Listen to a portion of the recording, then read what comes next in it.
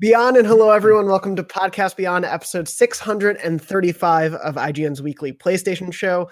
As you might have guessed from our setup currently, or if you've been watching any other IGN content this week, we're not at the studio. We are, of course, at home, as we all are in San Francisco and abiding by the shut-in place. I don't know the exact terminology for it, but we are all in our homes. We're all broadcasting live together. And thank you all for joining us as we're doing this episode live because, of course, we have a lot of stuff and I think feelings and thoughts to talk about the big PS5 tech reveal that happened earlier today. So without further ado, I'm joined by Brian Altano. Hello. Max Scoville. Hey. And from an undisclosed location, our elderly Irish woman, Lucy O'Brien. Hello. How's everyone doing? I'm joined by my little friend, the Xenomorph. Aside from the face hugger, Lucy, you look like a social worker. Like you look like you're in a room where like it's the children plants, have to. Isn't it? Yeah. I've got like some coloring books in front of me. There's just like a motivational poster to your left. Mm-hmm. Yeah. Hang in there with a little cat. So why don't we jump right into, of course, the big PS5 tech reveal. I think that's what we're going to be talking about for the majority of this episode. I have a lot of thoughts from people who responded, on Twitter. And of course, everyone in the chat right now will read some of your thoughts as the episode goes on. But the big thing to talk about is Mark Cerny held a 50-ish minute discussion about the tech behind the PS5.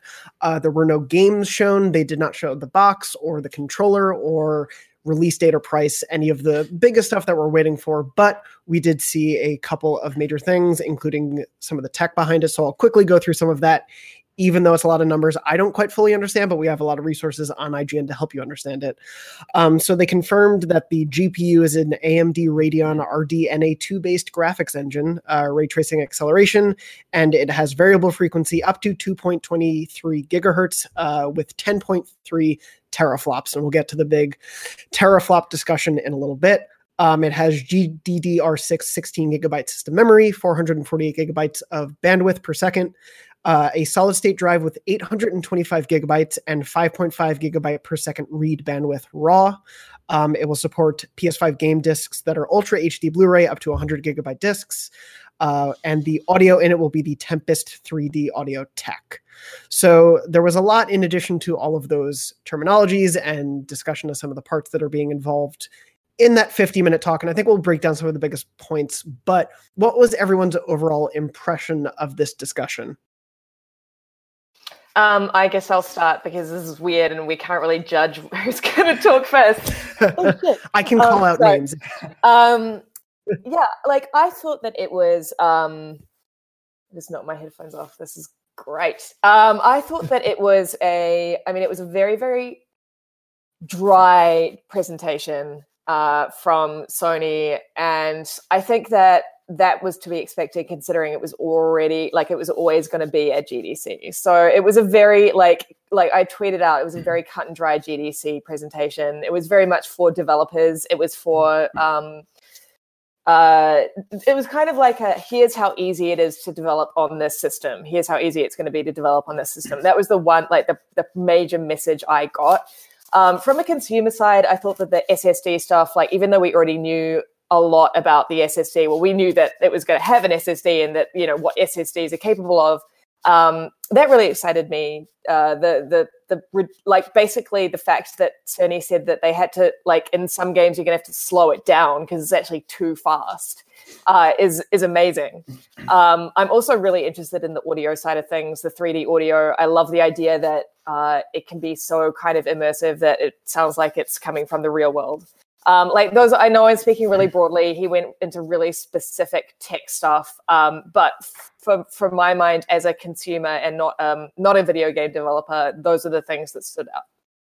Yeah, I'm with you on that. I think it was interesting that we've been saying teraflops all year, and Mark Cerny made it sound like that's not really the best way to compare power. Just putting teraflops against each other. PS5 loses to Xbox Series X. It has less of them, but it's making up for it in other departments. I think it's like we're also seeing specs from both sides, which is essentially what they would look like overclocked, specifically like the PS5. It's like, this is how this will operate at max capacity. And I don't know how often that's actually going to be used.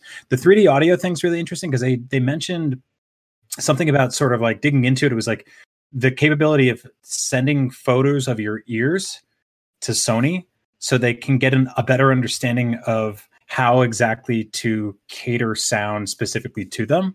And it reminded me of a couple of years ago at IGN, we had to get IFBs fitted, and this woman came in and filled our ears with like wax and like a hose and basically created this thing that fits perfectly inside of our ear, so that when a producer's yelling at us on a real show, if we ever have a video game convention again or anything like that, like the good old days, we'll be able, it'll fit perfectly. It won't be falling out. I've done live shows a bunch of times where this thing's falling out of my ear. Like the idea of like having a custom audio and a custom headphone or something like that that can interface properly with the PS5 outside of the customization of like a controller and your hardware and everything like that is really interesting. It's the kind of stuff that I don't ever think about when I think about the next generational leaps. It's something that far smarter people have to come up with. Because for me, I'm always just like games, graphics, loading times, frame rate. And for something like this, it's like, oh, this is very clearly a next step. This is something new. This is something interesting. And it's really awesome. Well, and it's funny you say, just right there, I want to point out, and then Max will get to you. You said, when I think about the next gen, I think games, graphics, and we don't normally say games, graphics, sound, even though sound can be so important. And it sounds, at least on the Sony side of things, and especially in Cerny's talk, one of the things he's most interested in is, I think, elevating sound, the discussion around sound in games to the level we talk about visuals, and whether or not that happens, of course, we'll see where it goes. But Max, how did you feel about the talk overall before I think that dig down? Sony kind of screwed up by not properly framing this as the GDC talk they were going to have for game developers. A lot of people in the chat are kind of echoing this. I think obviously this is not for us. This is not for press. This is not for consumers. This is not for fans. This is something that was made for people specifically who make video games and know how they're made and how you utilize technology to, bring your dreams to life and whatnot. And I think it's really surprising that they didn't try to sort of like just disclose that sooner, because most people don't know what GDC is. They're just like, hey, here's that big PlayStation 5 reveal you've been waiting for. I was kind of shocked that we didn't get they didn't have like anything that had a little sizzle to it. Like we didn't have like a big, like even just a cool motion graphic of like, hey, here's the new controller. Here's what the box looks like. Like right now, all we have is the logo reveal from CES. And then a whole bunch of stuff from Mark Cerny, who's awesome and like brilliant, and we should listen to him, obviously. But like from a marketing standpoint, this feels like pretty much like putting the cart before the horse, and like it felt like something got kind of slipped through the cracks, Yeah, the timing on all of it is bizarre because we are starving for news on this thing, and this is not exactly what the mass market and the general populace is looking for. It made me think about like how. Like Ghostbusters isn't like the Egon movie, it's like Venkman's the star of Ghostbusters. Like Egon's awesome. He's integral. You need him there. But if he was talking for 80% of the film, people wouldn't remember it as fondly. This is like, we want all we have is like the dumbest thing in the world, which is the logo. And then the smartest thing in the world, which is this presentation. And I need something in the middle that's sort of just like, this is how this applies.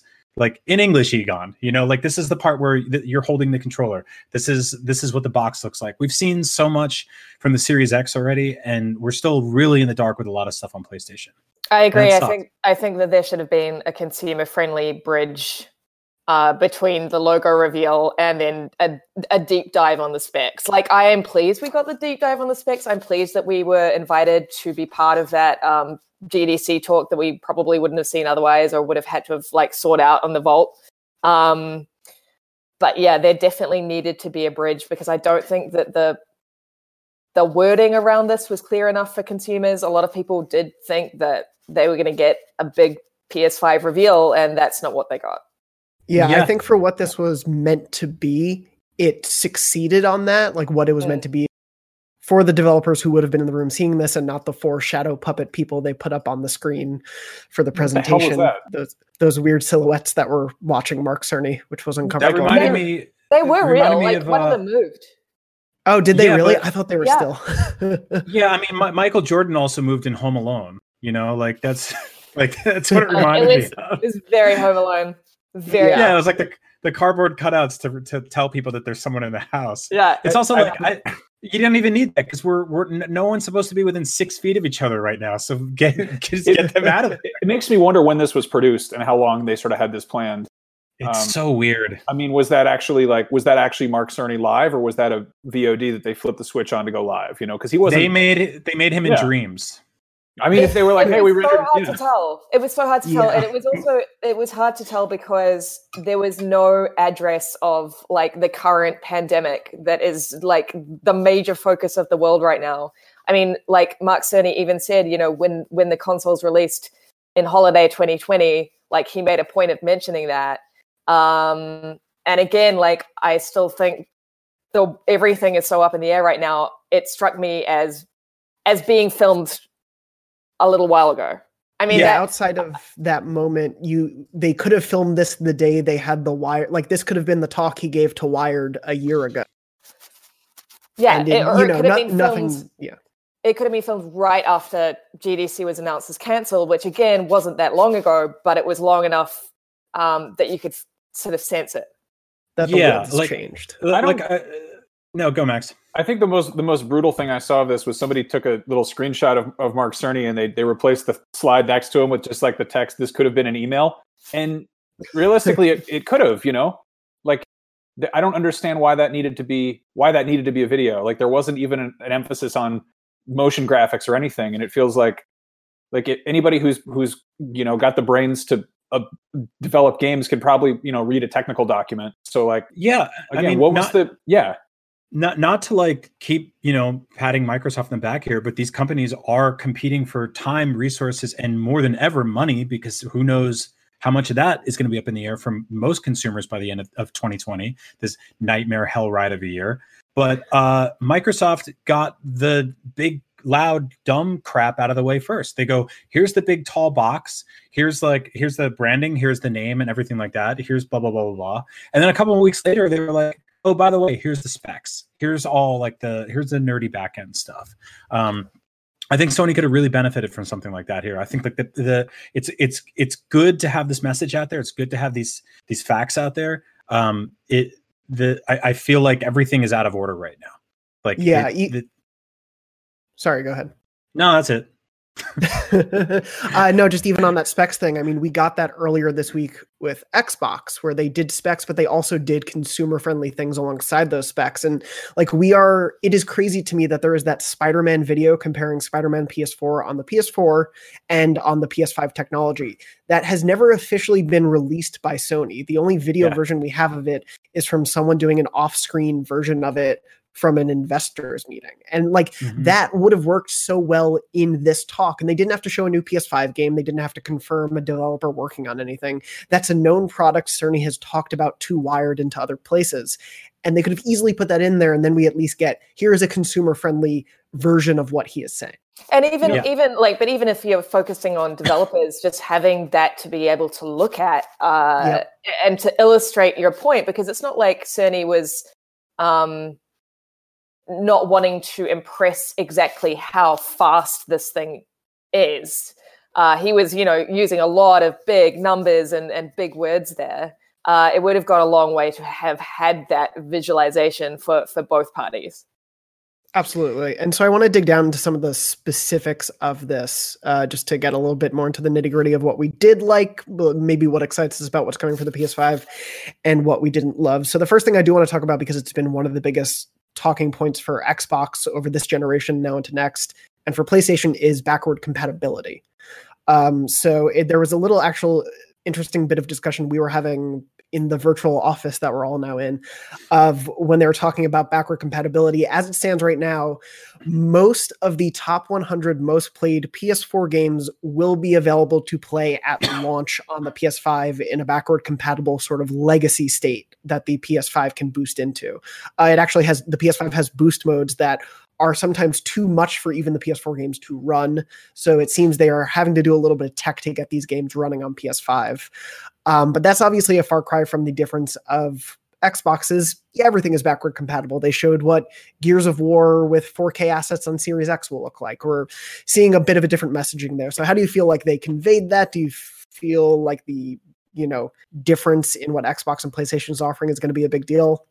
Yeah, no, you totally nailed it. I think that they do need to make all of that language a little bit more clear. My ears perked up when they started talking about retrofitting backwards compatibility of not necessarily like emulating those original consoles, which is what the PS3 did for the PS2 to some extent for the 60 gigabyte launch model.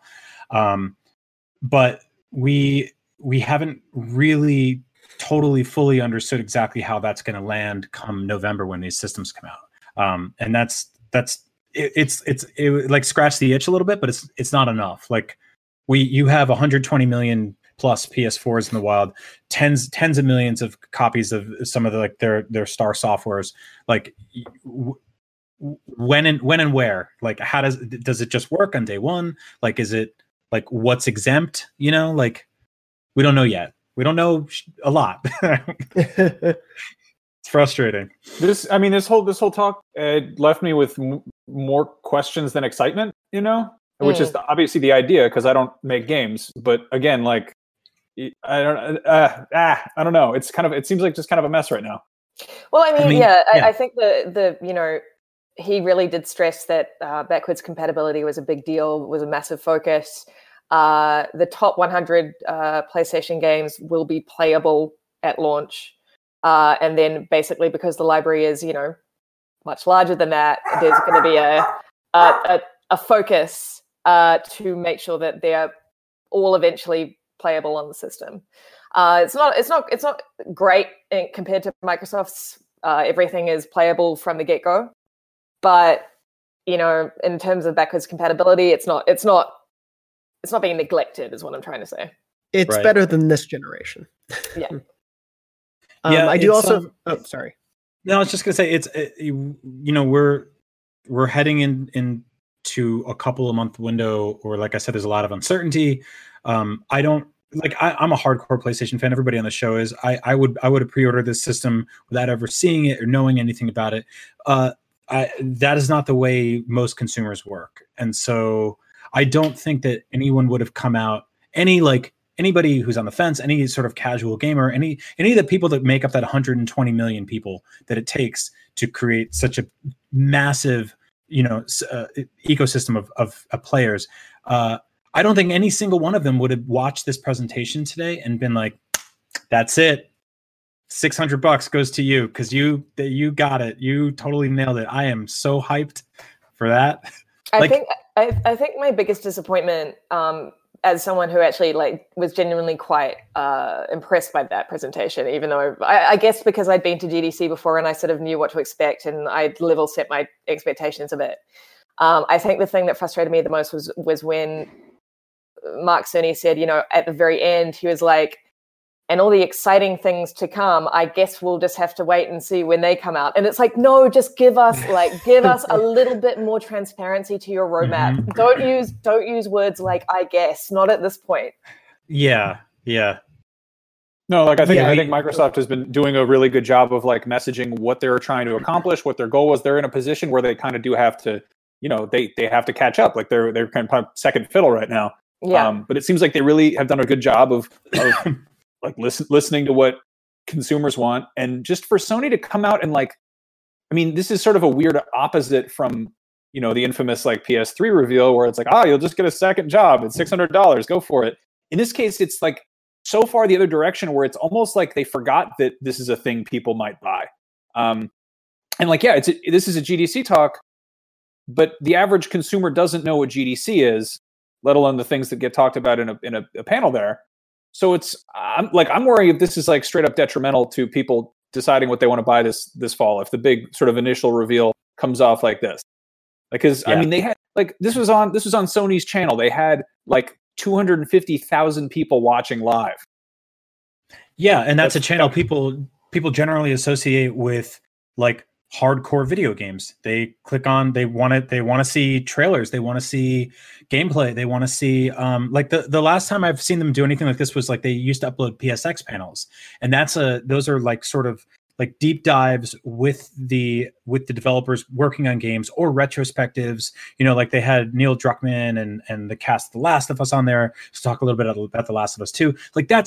That's what people want. Like there's that meme that's like, you know, finally some effing food, which is like, and everyone was saying that yesterday, and like we didn't get that today. We got like wheat thins.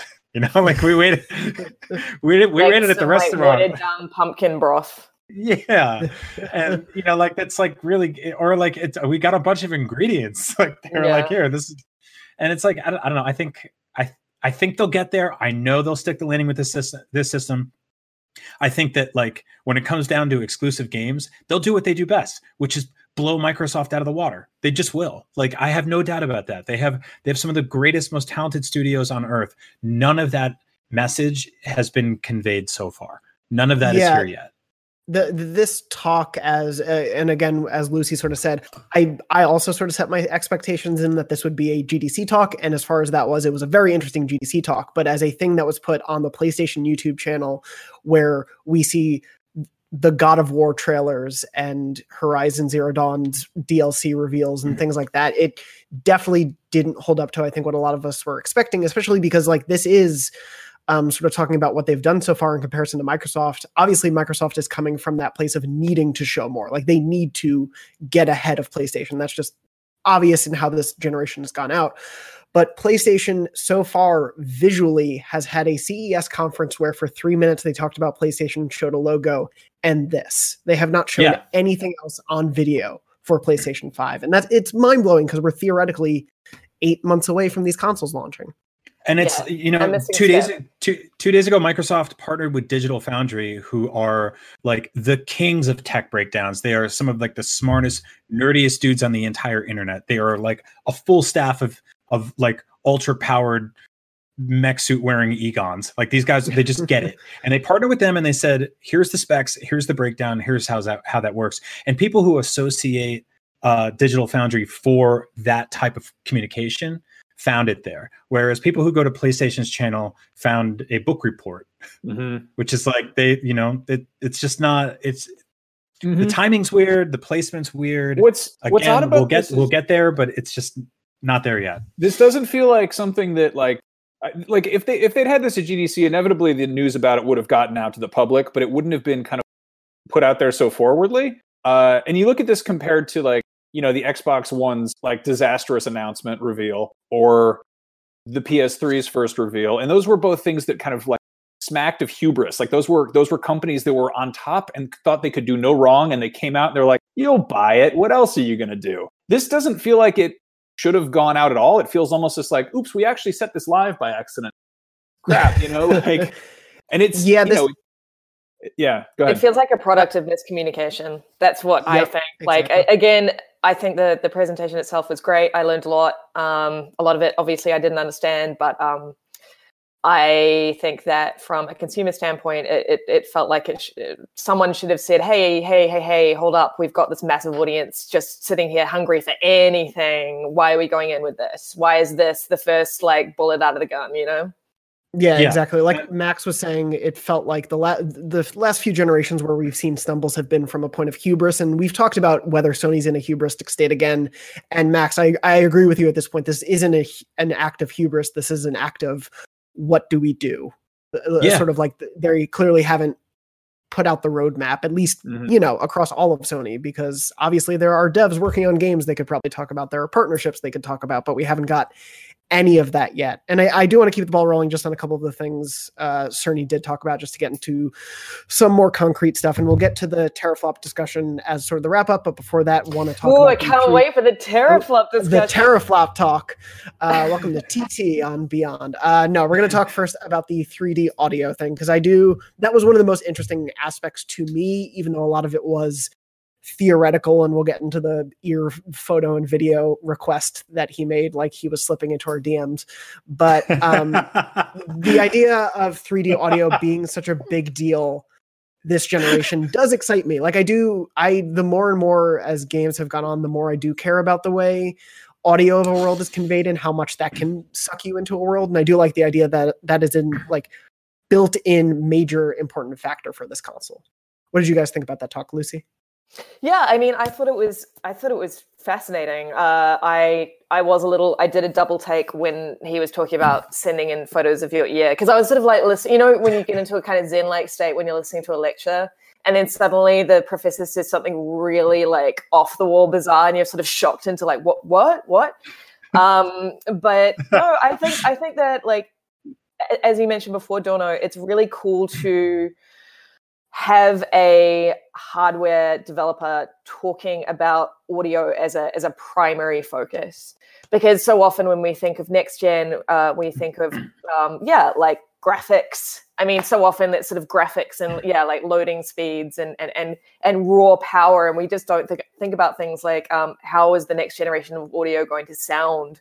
I think that was, aside from the SSD speed stuff, which I thought was really exciting as well, that was definitely the most interesting part of that talk to me. I'm actually getting a freelancer to do a more thorough breakdown on that 3D audio, so we can get a little bit more translation for the layman. Mm-hmm. Yeah, it's something like if you obviously when you use VR, Oculus Quest, PSVR, and stuff like that, but also playing like first-person shooters, games like Fortnite and stuff like that, when you like the spatial awareness of hearing like tiptoeing, adds a tension that you don't really think about when you're mostly playing any other game. And the interesting thing is that like the concurrent movements happening right now is, if you look at stuff like Nintendo Switch and iOS, I think most people don't even turn the music on sometimes. They don't even put sound on. They're just playing video games, something casually, something to distract them. And so in a lot of ways, like game audio is actually being sort of in a decline. In like iOS gaming, mobile gaming is like some of the most popular platforms on earth to play video games. Most people don't play with sound whatsoever. But to see console gaming take that seriously and take the next step really, really kicks ass. And I really want that to become like an integral part of developers telling their stories here. Yeah, I agree. And one other thing that I'd love to add is that as someone who, and again, I'm always bringing it back to my like niche little passions, but like, as someone who loves horror games, the thought of playing something like Alien Isolation, for example, with that kind of audio, something akin to Alien Isolation, is exactly that. It's a next step. Like it will change everything. Yeah, I'm curious how this sort of plays out in terms of like, obviously this wasn't the big, huge consumer explanation thing. I'm curious how much of the 3D audio stuff will play into their marketing with the actual console moving forward, because it is something that is so hard to like really properly convey. I mean, I think even if you're showing, like a trailer for a game and you're being like, here's what it looks like with and without HDR, and it's sort of like simulated, or being like, hey, this is a 1080p trailer, but the game's going to run in 4K at 60 frames a second. Trust us. You can kind of do the math on that. But audio is something that is like, if everyone has like a different living room setup, or you're using different types of, I love the irony of discussing this on like a laggy, hiccupy like Discord call, and I'm using headphones that came with the iPhone 5. But that kind of lends to my point. Like if they reveal something where they're like, hey, we're talking about 3D audio, and I'm like, listening to it from these or from like a phone speaker, like I'm going to have to use my imagination and really kind of trust. It's kind of Emperor's New Clothes scenario where you're like, I mean, I think, well, I was about to say, I think it'll play well in theaters, but I don't know if we have those anymore. But yeah, that's a good venue for something like that. I'm totally with you. This is the issue that we face, sort of that marketing any tech. I mean, VR is one of those things nobody understood until they wore it.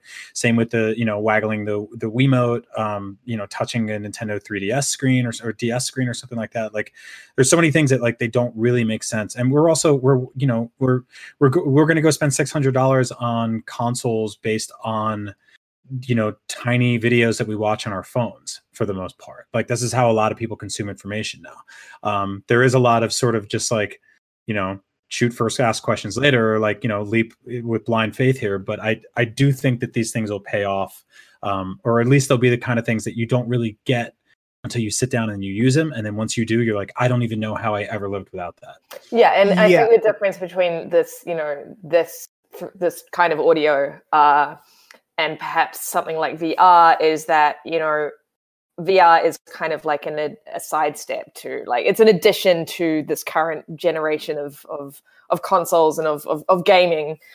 Whereas this feels, the way that it was described this morning, it feels very much like this is the next step. It's not going to go back. You're not going to go back from here. It's a forward step that is inevitable. And like, it's going to happen no matter if we want it or not. And I love that because it's so exciting to me. Yeah. And I love the way he talked about how built into the system, essentially in the hardware behind it, is the idea that there will be sort of 6 different levels that devs will be able to pull from to sort of prioritize how sound and it's just everything in general is being pushed to the player. And obviously, like, having that level of flexibility so that they don't have to sacrifice the game's speed and how it's being run and how it's pulling data and all of that stuff sounds so intricate and so incredible. And it is things where it's like, it sounded great here. I can't wait to see the actual practical application of it. And so moving into the last bit of this, let's talk about sort of the mix of the solid state drive, which we've heard a bit about before, and the teraflop number. And Lucy, I did want to start with you on this one, since we have a feature in the works on this, specifically about the idea that the number of teraflops given to us is less than the Xbox Series X number of teraflops. Yeah. And instantly, obviously, that means the PS5 will be bad, correct? Of course. No, that is absolutely what it means. Yeah, it's interesting because Microsoft has really pushed this narrative, and so they should. I mean, it's the Xbox Series X looks incredibly technically impressive. But the narrative has been pushed that teraflops are kind of the be-all and end-all of power, like the central kind of number that we should hang everything off. And in that regard, the Xbox Series X, if you just looked at the numbers side by side with PlayStation's, would be 18% more powerful than the PlayStation.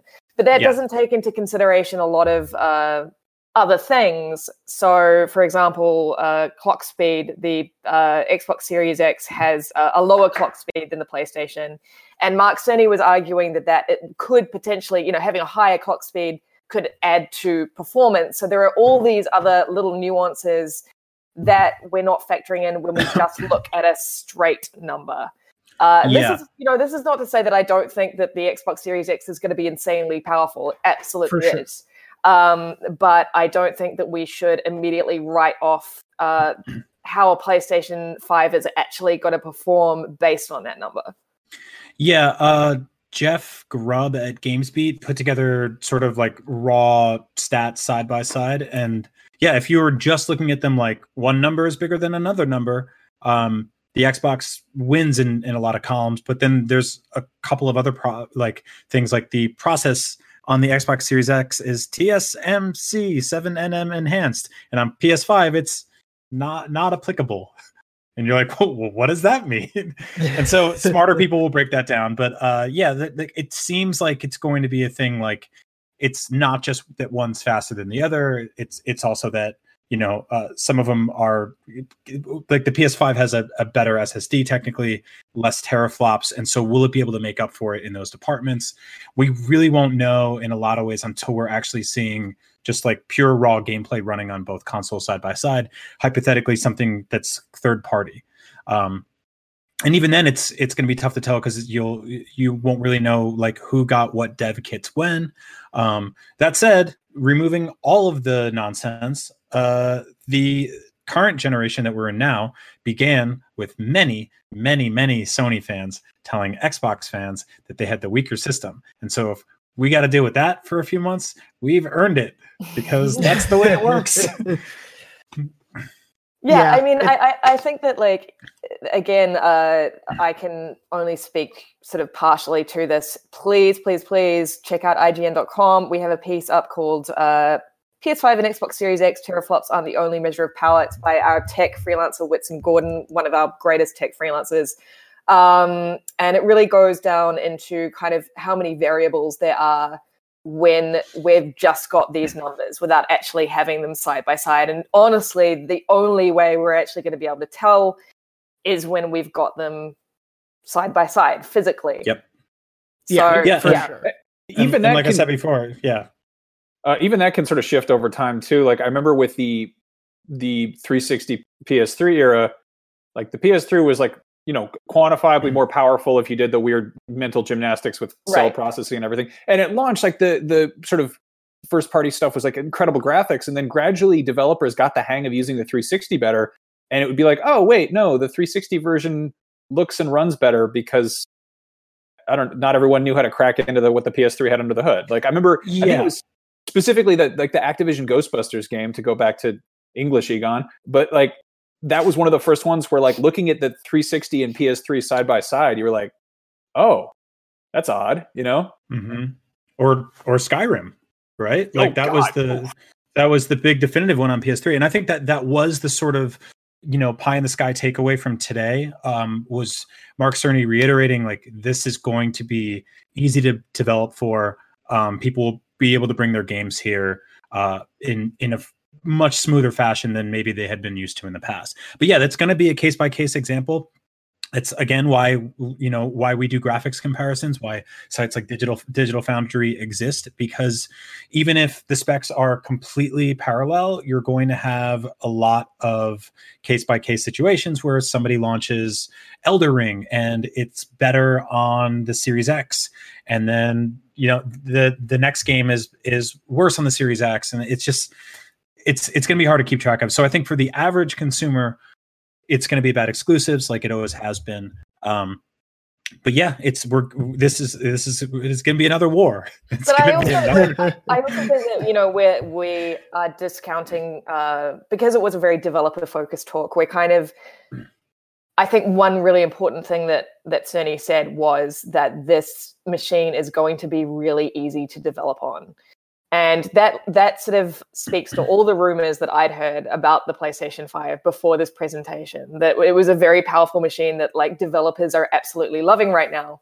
And I think that's really important when looking towards the future, especially when it comes to, I know the audience is going to roll their eyes when I say this, but especially when it comes to cool, like, indie games, experimental games, like we could be seeing some really interesting, fun stuff being built on this machine that we may not be seeing elsewhere. Well, I just jumped back into Infamous Second Son to sort of prep for Tsushima. And I love how the first thing you have to do in that game is use the DualShock 4 as a spray paint can to like, you have to shake it up and then like pretend you're spray painting stencils. And then you proceed to use the touchpad to like open doors and stuff. And I was like, oh, that's totally gimmicky and tacked on. And I can't wait to see what new stupid thing that they're like, oh, you've got to find the invisible monster by using the 3D audio to listen for him growling or whatever. What stupid first party things are going to have that like shoehorned in there? It's going to be great. This current gen started with me yelling at my Xbox. Remember that? Things change,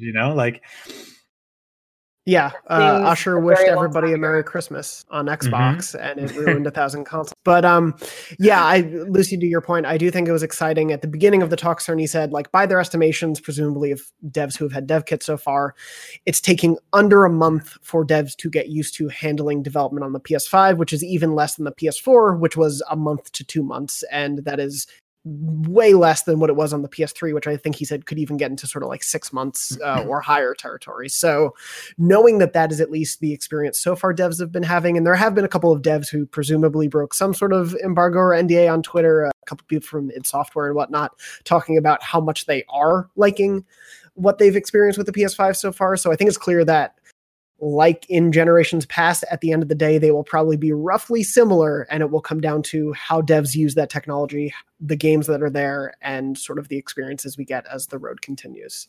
Totally. But yeah, a question we got a lot, and so I don't want to sort of as we wrap this up is, what does Sony do next? We obviously, I think, can all agree this isn't what was the best move to do at this point in the PR cycle of the PS5, but this is what they did. So knowing what Xbox has done, knowing Xbox has said they were going to have an E3 presentation, we'll see what they do now. What do we think Sony needs to do next, and when? It has been so long since PlayStation has done one of these that I've actually forgotten the name. What is their version of the Direct? State of Play. Yeah. That's right. Beginning of December. So yeah, it was the last one.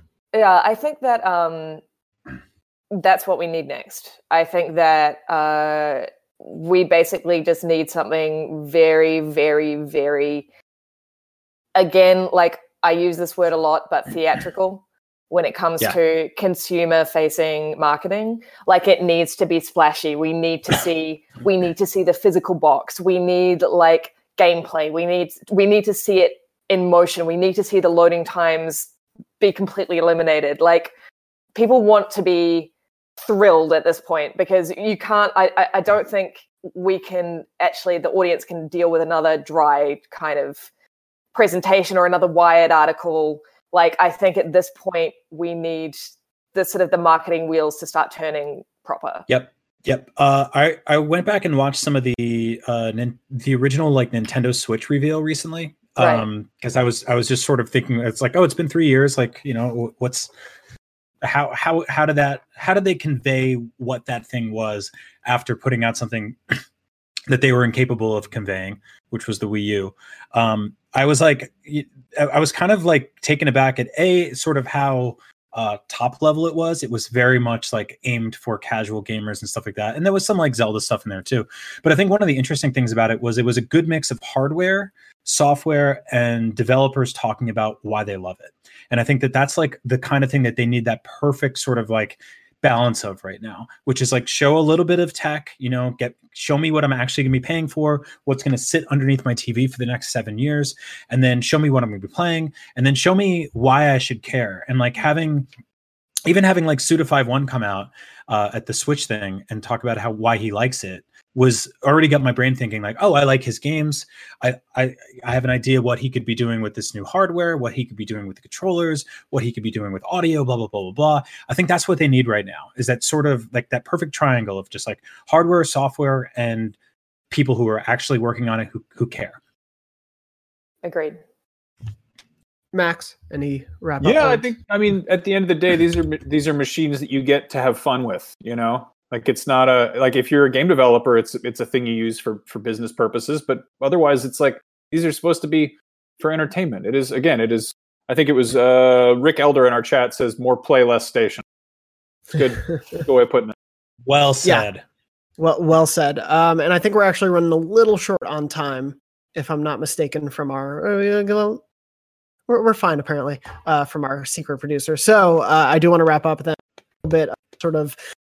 Obviously, we're all at home, but we're still doing, you know, our jobs and everything right now. We're doing the show. We're doing a lot of other shows, a lot of other stuff on IGN, because apparently the games industry has not stopped working. So with all of that in mind, though, what have you been playing? What have you been up to? Obviously, we're looking to play Infamous Second Son this month, as Max had mentioned, because we're going to do a little bit of a deep dive later this month. But in addition to that, like, what have you guys been playing? Max, I'll start with you. That, I downloaded that. I think it's like $15 or $20 on PSN, and it's the cool thing is they went in and they added a PS4 Pro patch, which I don't even remember hearing about, but it is gorgeous. It's got full HDR, and you know, like it's all pretty and stuff, and it's, I don't know, I'm jumped into that. It's great. Running around blowing stuff up. Brian, what about you? I just started Doom, but because it shares a birthday with another giant game that I'm completely obsessed with right now, I haven't gotten very far because I'm working on my virtual home and talking to the animals. You can hear more about that on Nintendo Voice Chat next week.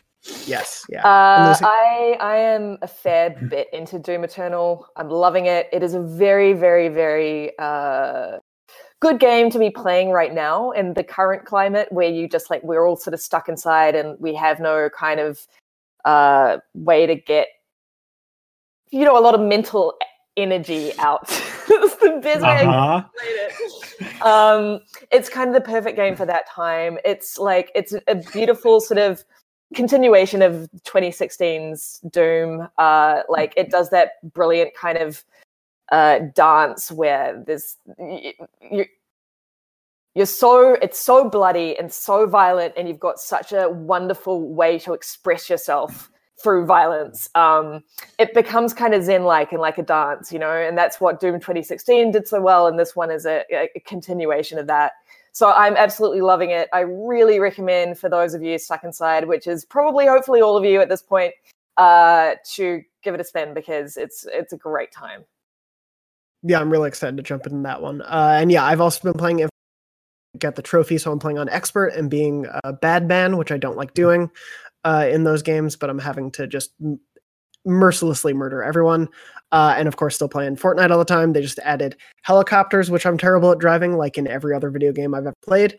But they have a new mode that is very fun and very fast paced that I've been really enjoying in this whole like spies theme that they've been doing for this season. So that, of course, is still part of my daily life. But yeah, we're starting to get into crazy release season. We didn't have time to hit that news, but there's going to be a Resident Evil Project Resistance beta at the end of the month. I believe it's the same weekend as the Predator Hunting Grounds open beta is happening. So there's going to be a lot to play toward the end of this month. And of course, we're getting into RE3 and FF7 remake territory. So we'll have a lot to talk about until we learn PS5 games. We have a lot of PS4 games to actually talk about, so that'll be really fun for the weeks to come, and hopefully we'll be able to keep doing this from our homes. Before we wrap up, I did want to just briefly read one memory card.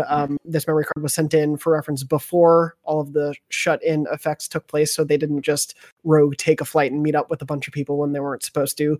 But this week's memory card, which is our weekly segment where you, the listeners and viewers, write in with your favorite wacky, weird, happy, sad, whatever memories of your gaming life, and we read them on the show. Tristan wrote in, and Tristan said, "Hello there. Video games have always brought me closer to my friends and have made my friend group even larger.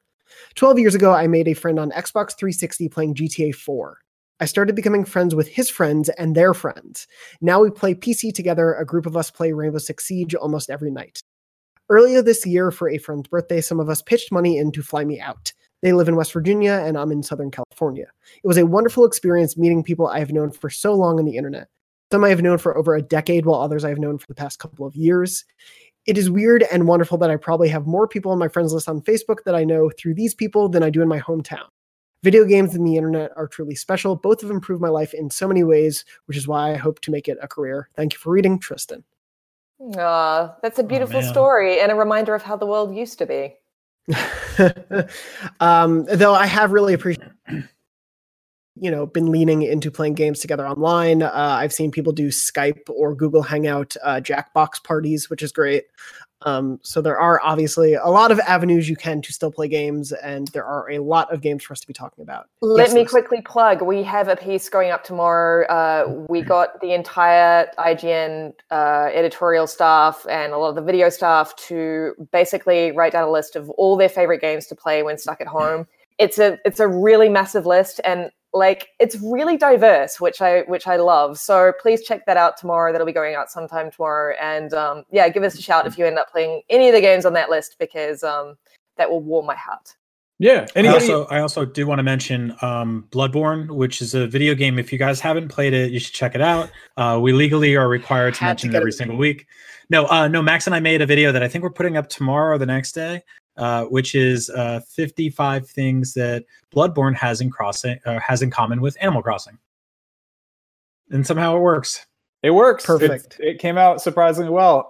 Also, if you're watching this live right now, first of all, thank you. Yes. In at an hour and a half, hop over to the main IGN channel, and we're going to be doing News, Games, and More, which is our week daily sort of news roundup show where we get 4 or 5 people to just Skype in and chat for a while. That's at 4:00 Pacific time on all the various live IGN channels. And Dorno, you're going to be on Console Watch, right? Yes, yeah. We're still doing Next Gen Console Watch, our weekly Series X and PS5 show, which obviously a lot to talk about this week. So we're going to be doing that. That show normally airs Friday mornings, I believe 6 a.m. PT, roughly around there. So that new episode will be coming head to head with Ryan McCaffrey. Yes, we'll really knock out awful battle of the puns that we can come up with since we're remote and can't actually throw punches.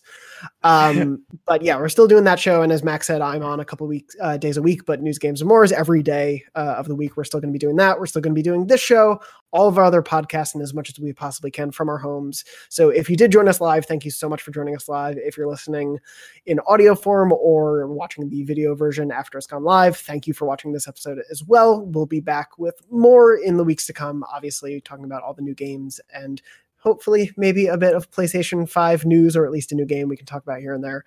But otherwise, you can find us all on IGN.com, youtube.com/IGN, and youtube.com/IGN Beyond. throughout the weeks. My Twitter handle is at JM Dornbush. Lucy is at Lucy O'Brien. Brian is at Agent Bizzle, and Max is at Max Scoville. And obviously you can follow us if you haven't already at youtube.com/IGNBeyond or on your favorite podcast services, and you'll get the new episodes right as they air.